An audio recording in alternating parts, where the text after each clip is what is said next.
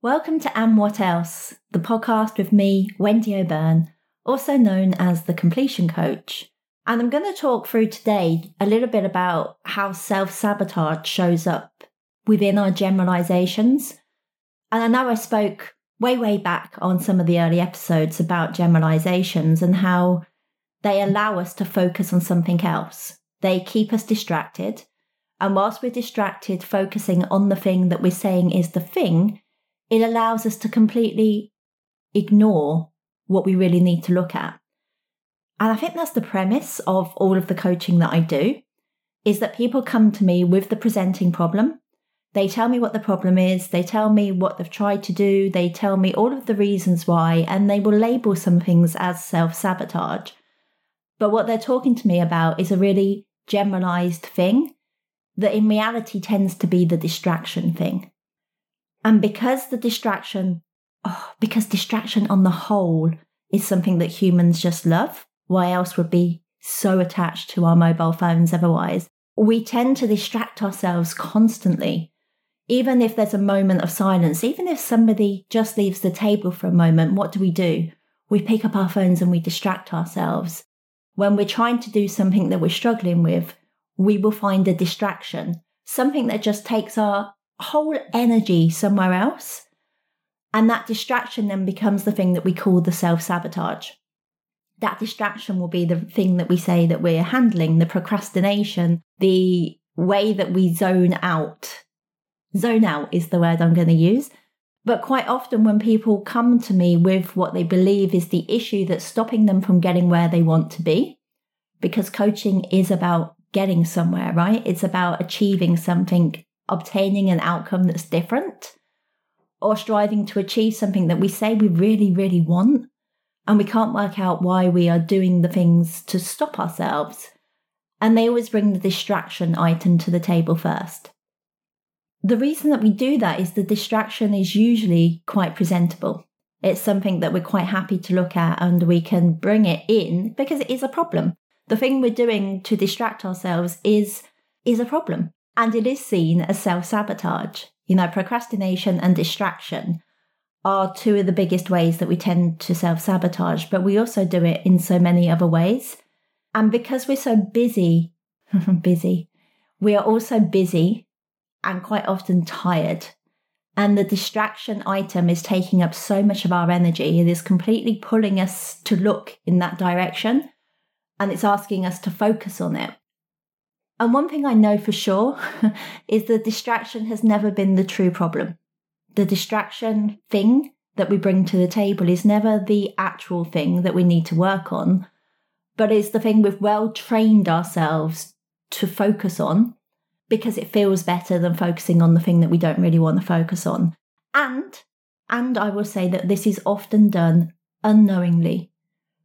Unknowingly, people don't know that they have trained themselves to do this. They don't know what they're doing. So please don't think this is a judgment session. And please don't think that this is in any way to make people feel even a little bit silly for focusing on the distraction. Because it's key to human behavior. It's something that we all do. And it's something that's really easy to follow because the distraction will be strong. It will really want to grab your attention and to make you think that it is the problem. So I'm going to talk about it today and address this in a different way because so often people will come to me with this block, with this idea of what the block is, with what's going on for them. And if I lined up questionnaires one next to the other, they would all read so similar in so many ways because we strongly believe the distraction is the problem. So everybody will come in with the idea that they are, wanting to achieve something really important to them, really grounded within them that they want, but they're not quite achieving it. And every reason that they're not achieving it, everything that they're frustrated by is on that questionnaire, frustration. And frustration in itself is really distracting because frustration doesn't feel great. We become really hard on ourselves and quite often we're really annoyed with ourselves that we're allowing this distraction to take over. Talking to somebody that I know recently, they were saying to me, I really want to sort out X, Y, and Z. I want to achieve these things. These things are really important to me and I'm committed to them. And one of the things I need to do to get a grasp on that is to start checking my bank account properly. I really need to start checking that and get a handle on it and stop just ignoring it. And this wasn't because they were in a negative financially. Their finances were comfortable, is the word we'll use. So not checking it allowed them to stay quite comfortable because that situation wasn't changing. It wasn't going up. It wasn't going down. It sort of stayed steady. It stayed as it was. And they were frustrated that they weren't carrying out the very simple act of just checking the banking. Checking the banking would help them, right, achieve what they wanted to achieve. It's a really simple step that they weren't doing. And I just said to them, if you were working with me right now, the first question I would ask you is, what does not looking at that banking situation allow you to do?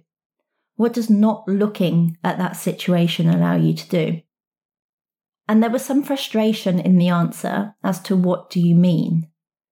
Like, it doesn't allow me to do anything. It's not allowing me anything at all. It's frustrating me. And I don't know why I'm not doing it. It's a simple task. And I was like, ask yourself again, what does not looking at that situation allow you to do? And the answer that came was, it allows me to stay uncomfortable, yet comfortable. And it allows me to not change the situation. It's not going up, it's not going down, I'm maintaining it. It's not allowing much. And I was like, well, rethink from this angle. Are you where you want to be in your life? And if not, what does not checking that figure allow you to do? And what does it allow you not to do? And just think on that.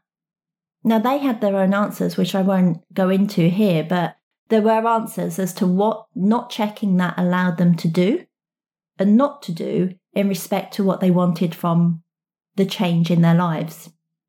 It gives permission.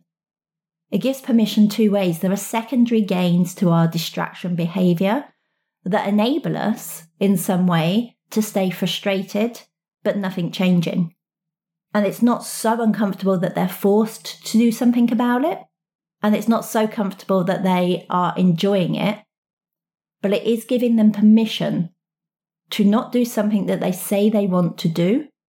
And it also becomes one of the reasons, one of the blocks. It says, this is the reason why, and until I do this, nothing can change, right?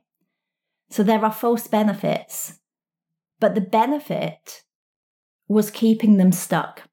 Checking our bank account, forcing ourselves, setting a reminder, getting accountability. We could have got them to just go and check the bank account. We could have set, a nice timely reminder. We could have looked at the ways that it was easy to do that. We could have gone all through the houses and focused on the bank account, checking the bank account. It wouldn't really change anything because the false benefits are emotionally tied to what it allows that person not to do. And realistically, what they need to go and do is look at what is emotionally tied to that, to the big goal, and what emotionally needs breaking down, looking at, processing, reframing and changing, shifting internally, so that checking the bank account is just, it's a nothing, yeah? It's something that they can just do. It's out of the way and it's done. But if we focus on just getting them to check the bank account, we wouldn't deal with what the emotional tie is to the greater goal. And if we don't do that, then there'll just be another distraction after the bank account. Because we can force ourselves to do certain things. If it was something really frustrating, like checking something, like finding something out, like working out how to do something, we can do that. We have access to Google. Other search engines are available. But we have access. We could go and find out the steps. Which is why I get really frustrated. And if you've listened to me for some time, you'll know this. I get really frustrated by the 3 steps to, the keys to, suggesting that if we just took these steps, just took these actions, then we would get to where we want to go.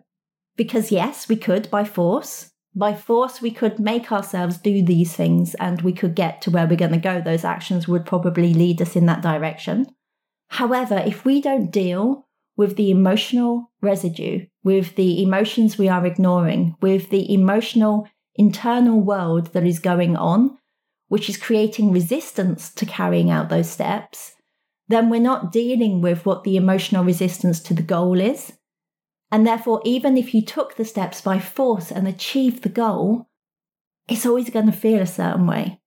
It's always going to feel a certain way. It's going to create a reaction in the body. It's going to become something you become quite numbed out to, and not something that you're enjoying, something you're really passionate about, or something that you're really excited to go on and do.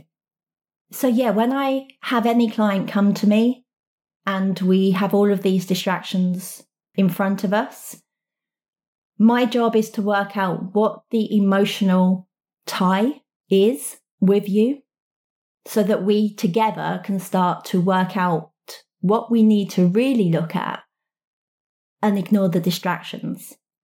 Because the more we can look at what really needs looking at, the thing that our whole body is trying to avoid us, our mind is trying to distract us from, the harder it's going to be. And even if you achieve those things, as soon as you get permission to stop, as soon as you get permission to bow out, as soon as there's something you can use to get out of it, you will. Because emotionally, this doesn't feel quite right. It doesn't feel emotionally safe, and everything is tied in there. And so when you hear people banging on about the inner work, if it does frustrate you, if it does annoy you to hear that term and just think, yeah, I don't want to do that, I just want to achieve this, then please know that, yes, there are action steps. Yes, you could push on. Yes, you could force yourself to turn up and do most of those steps. But the way that you feel about it really matters. The way that your feelings are trying to distract you so heavily from achieving something really matters. And when we can work through those emotions, when we can go through all of what needs to be gone through, when we can look at the places that you have so far not been able to look, that's when things start to feel different, and then the steps become more manageable, become easier. So when I say things like the presenting problem is never the problem, which is a really well-known phrase, the presenting problem is never the problem. It's because we need to look at what that presenting problem is distracting us from, what the benefits of those distractions are, and what the underlying emotional parts are telling us. Because we're not lazy. We don't have a lack of ambition. We're not easily distracted just for the hell of it. Distraction gives us something. Distraction offers us something. Distraction is, to a lot of ends, it's reassuring because it moves you away from the emotions. And all it does is give you frustration. And when people are led by frustration, they are doing things from a frustrated energy. And when we work from a frustrated energy, then we're going into something thinking this, when I get through this, when I overcome this thing that I haven't done, when I push through and get this done, then it will get better, then it will get easier, then it's going to be X, Y, or Z. And I'm just really annoyed at the frustration, so let's do this thing. Working and following our frustration just takes us in a loop of more frustration. We need to work out and understand what the true frustration is, what the true emotions are, and dig in there. And the more that we're able to do that, the more we can shift your action. Instead of doing the action from a frustrated part of you, we start to do the actions from desire. But we have to make sure it is a desire. And when we do that, when we work within it and you can start acting from a place of desire and following desire, it feels very different than any action taken from frustration. So if there's anything right now that you were going to do, you wanted to start, you want to create, you want to change within yourself, and you're sitting down working out what the steps are, you're annoyed at the things that you're not doing, you're frustrated by the excuses that you're making, you realize that everything feels a little bit shit, and you can't work out why it feels so shit and why you feel so shitty about yourself within all of this, then I'm going to ask you to sit down and work out what this frustration, what these things that you're not doing, what this habitual pattern of distraction is offering you. And if you allow it to continue, what will it actually create? And if you push through it and force yourself to take the action, what will it actually create? And actually, if you're not going to achieve this thing right now, if all of these obstacles are in your way, what's the benefit of you not doing it? What's the benefit of these obstacles? What do they protect you from? And what are they distracting you from? Because we really need to listen to what the things are that we have not previously asked ourselves, to really go in to find out what it is offering me to stay in this frustration with these obstacles and being so annoyed at myself and everything feeling so far away and me feeling this way about myself. What does that offer you? What does not achieving it, not doing it, not being something else offer you? What story do you have about yourself? And what is your greatest fear about you having this change in your life? And more than that, what's your greatest fear about not going in and doing this inner work? And what's your greatest fear about going in and doing it?